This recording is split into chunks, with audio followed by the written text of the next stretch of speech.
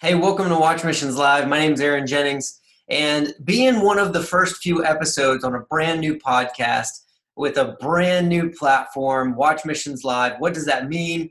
We wanted to take some time and really show you what Watch Missions Live is and kind of how it came about, how it came to be. I'm a fan of genuine and real, so instead of just scripting a story or a video to tell you, I wanted to actually let you in on an interview or a conversation that I had with another guy about Watch Missions Live. So it goes into a little bit about my story, how it came to be, how we switched our gears into working to full-time missionaries, and then the struggles along the way that developed into Watch Missions Live and what it's becoming now. So enjoy the interview and let me know what you think. If you're like me, you have a heart for missions and may have already done some missions work yourself, but you also see some huge issues in the way missions are being done. Like, why are we still sending out monthly newsletters in a digital age when technology allows for instant updates in the palm of your hand? Or why are we convinced that we need to raise 2 years' support before going when all 12 disciples dropped what they were doing and walked away? Or why are we allowing denominations to decide who can and cannot go do what God is calling them to do just because of things they've done in their past? And at what point did we brand following Christ to be a life of scarcity and sacrifice when it's truly a life of abundance and privilege? These are some of the blaring questions in the missions world today. And Watch Missions Live is here to reshape the way you see missions. It's time for missionaries to rise up, create a shift in perspective, a change, a revolution in the way things are done, and give you the real story, one of abundance, fulfillment, and privilege. My name is Aaron Jennings, and welcome to Watch Missions Live. In 2011, my wife and I were dating, and we were police officers in Wichita, Kansas. I grew up in ministry, missions. My dad did all sorts of stuff. He was a youth leader at Teens for Christ growing up. So I grew up around missionaries and ministry. And in 2011, we actually sold everything, quit our jobs, got married, and all left the country as full-time missionaries, all in the month of May. Wow. So in 1 month, we just got it all out of the way. But God called us to go to Thailand and help a pastor. And we didn't raise any money. We didn't have a sending church. We just felt like God said go, so we picked up and went. And when we did that, we had one sending organization that told us we were flying by the seat of our pants because we weren't raising money before we went. And I was like, I'm not here to argue with you, but that's, it's not what we were told to do. So we're not doing it that way. Right. And I was like, I don't know what to tell you. We're just not doing it that way. Your way is fine. It's just not what we were told to do. I mean, we were leaving a month later. I was like, even if we were going to do it your way and raise funds, I still couldn't. We don't have time. And honestly, I had 12 pastors that I reached out to around Wichita, Kansas at that time, just to take them out to lunch and sit down and pick their brains like, hey, God's calling me to do this. I'm going to do it, but I would love to just talk to people to just, pick your brains on how you guys do things. And 12 out of 12 asked me what denomination I was and wouldn't talk to me. Right. And come to find out, it's just because, everybody has their own problems, their own passions, their own project. And, a church is just like anybody else. They have missions projects. They have their church themselves. So if somebody from the outside comes in and God hasn't called them to it, they can't just spend their time and money helping with something new. Right? So, I get it. But at the same time, I was like, as we went on into our missions, adventure, I was like, what about all the people that God's calling them to go do something and they feel like this is the only way and they don't know how to do it? And they're like, what do we do? And people are like, well, raise 2 years support, get our insurance, and then we'll send you to the places that we have projects. And that was our thing. God's not sending us to your project, though. He's not saying just get into missions. He's saying go help that guy at that place with his thing. And there was nothing anybody could do to help. And that's, like I said, it's perfectly fine. I'm not bashing anything. But I think it's time for the system to change. Yep. I'm a systems and strategy coach, and we build online courses, and we leverage the internet to be able to travel the world and do things. And for me to have that skill, I believe it comes from God, and I should use it so I don't lose it. And so I'm like, how do I take this idea and put it into reshaping the missions world to where missionaries aren't seen as scarce and broke and needing your help. Like if God calls you to go, he's going to provide for you. You're a child of God, and that's an abundant life, a life of privilege, not a life of sacrifice. Because never once did I feel like we sacrificed while we were traveling the world, meeting cool people, debt-free, no job we had to go through. Like I'm missing the sacrifice part. Right. Not understanding where our culture gets this idea other than we think you're broke, so you should be broke, that kind of a thing. So we want to get that side of missions out into the world. And as missionaries, we wanted to tell people our stories, but we saw that people wanted to hear them, but then they kind of didn't. And as we asked questions and the longer we were in it, we figured out like there was this stigma, a financial barrier, if you will, to where people were afraid to come ask questions because then they'd feel like they need to give. And so we couldn't just tell the world because we weren't after anybody's money. So we just wanted to tell people, you know, like, hey, God did this, God did that. Because we moved to Thailand with one-way tickets. And when we got there, we found out a Buddhist lady knew we were coming and built us a place to stay. So we lived in a bamboo hut on a bamboo farm, beautiful, for free the whole time. We actually ended up getting separated from our pastor because he started doing Buddhist things again. And we had to separate from him. And now we were in an area that spoke no English whatsoever. And we were in a rural town. And this Buddhist lady drove us around and she took care of us. And she let us drive her truck. And she told more people about our Christian God than our pastor did when we were working with him. And she's still Buddhist. And so we wanted to tell the world these stories, but people are nervous about hearing them because they're afraid we're going to ask for money at the end. And I'm like, no, this isn't a scarcity story. This is an awesome story. We're not after your money. We just want you to hear this so that you understand God's moving today, just like he was in the Bible days. Like it's going on. And unfortunately, I think there's so many stories out there of God doing these things and we're missing them because we don't fit into the gaps. And the missionaries, I started asking other missionaries because we felt like we were alone.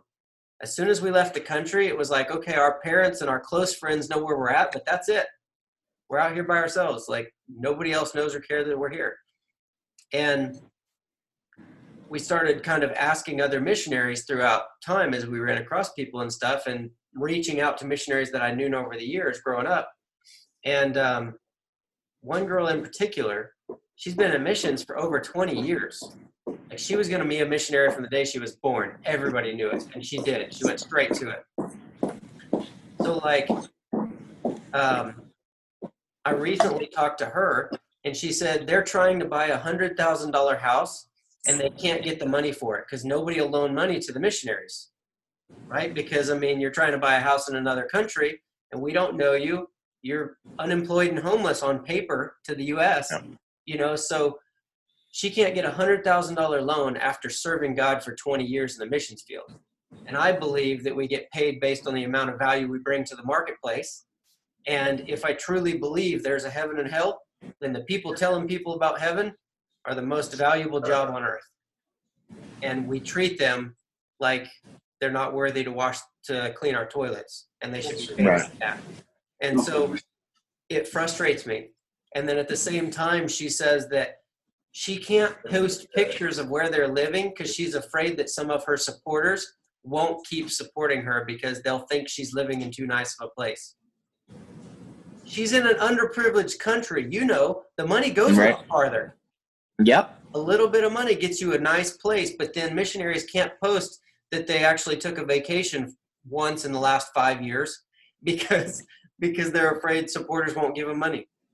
And there's all this financial barrier, you know, where we think because we've donated that we get a say in what the missionaries do with it and that they should live at a certain level. And at the same time, missionaries are afraid to be able to post how amazing God is and what he's providing for them because they're afraid they might lose the money of people. So there's this money problem because that means that neither side is looking at God for everything. We still have this thing in the back of our heads, even if we don't realize it, that these people are giving me my money. And if I show too much of God's abundance, I'm going to lose my money. And then the people are saying, I'm going to give you my money that I worked hard for. But if I don't think you're using it right, I'm going to take it away. And it's like both sides are not saying, hey, this is all God's. Right. You know, we should be like killing the game and living in it. Right? So the missionaries come to church, they have the presentation, you take a love offering, they disappear. And you see them once or twice a year when they come back for more money because we gave them just enough to scrape by for the next 6 months. And they won't ask for any more because they have what they need. And if we would have raised what we needed when we went to do things, we wouldn't have had most of what we had because God blessed us beyond what we needed. We got to do all sorts of amazing things. And I feel like if we would have had what we needed already, we would have missed what he was trying to give us. Right. Because we'd have been like, no, we're good, thanks, and passed it on. But the next thing I thought of was we always had what we needed, and then we had things that we didn't need, but we wanted or liked or wanted to go do because somebody took us somewhere or did something or said this is for you or whatever. But I also have noticed, this is across the board, if you took an extra $10,000 and gave it to a missionary, that money doesn't just go buy shoes. Right. They're like, oh yeah, we can finally get the van. And they'll just go buy the van and help the ministry. Like they don't think any deeper than that. It's like, how can we help people? We got a bunch of money, let's give it. But we say it's not okay for them to have a bunch of money. But then in the world, the same Christians that refuse to pay the pastor or the missionaries will go out and make $100,000 at work and be like, man, that's awesome. We should try to get 2. It's like, what if we taught missionaries to focus on God, no hindrance whatsoever from the world, but focus on God, and we go with them. We teach them how, and then we teach them how to manage their money and how to make money using online stuff from wherever they're at, using these skills. And then so they actually generate income to better themselves so that they're not lacking a house if they want to after 20 years of serving God. You know, what if missionaries were actually making buku bucks while focusing on doing what God wanted them to do? I think that's what we were created to do anyway, was focus on God first. But he never said, hey, focus on me and be broke. Right. You know, I mean, he said, actually, take what I give you and make more out of it. Well, and he said the complete opposite even. I mean, seek first the kingdom and righteousness. And all these things will be added to you, right? And all these things, not just enough. Exactly. All of it. So everything that Watch Missions Live is about shifting people from scarcity to abundance and sacrifice to privilege. That's the main goal of what we're wanting to do. And right off the bat, it was like, let's just start getting messages out there and see what comes of it, like this. And my prayer has always been, Lord, I think this is you. So I'm going to go 110% that way, thinking it's you. If it's not you, shut the door and I will stop. If it is you, I want to make sure that I'm going 110% towards it so that I'm not waiting, trying to figure out and make sure. I'm just going to go. And instead of waiting till you tell me for sure, I'm going to wait for you to stop me. Even though I'm the founder and the creator and I've been there, all this type of stuff, and it's my baby, it's my call on my life, I feel. I've told God, I'm like, this is still your thing. So if I end up not being involved at all later, you vote me off the island and keep it going, I'm still going to give you 110% until we get there. This needs to be a world domination mindset of it's never good enough until we get the whole world understanding we've reshaped this whole missions idea. Hey, thank you for your time. Please remember to rate and subscribe. After being a full-time missionary, I got tired of people looking at me like it must be really hard to do what you do. And they'd say things like, I'd love to be able to do something like that, but insert excuse. When the real reason was because they saw what we were doing as a sacrifice. That to do missions work, they would have to give up everything. That quite honestly was forcing them to do things they didn't like, for people they couldn't stand, so they could afford things that they didn't need. The truth is, as full-time missionaries, it was one of the few times of my life when I was truly fulfilled. It was the closest to God I'd ever been. Debt-free, not stressed, and living the life of an adventure I'd always wanted. If you too believe that it's time for a change, then head over to watchmissionslive.com and join the revolution.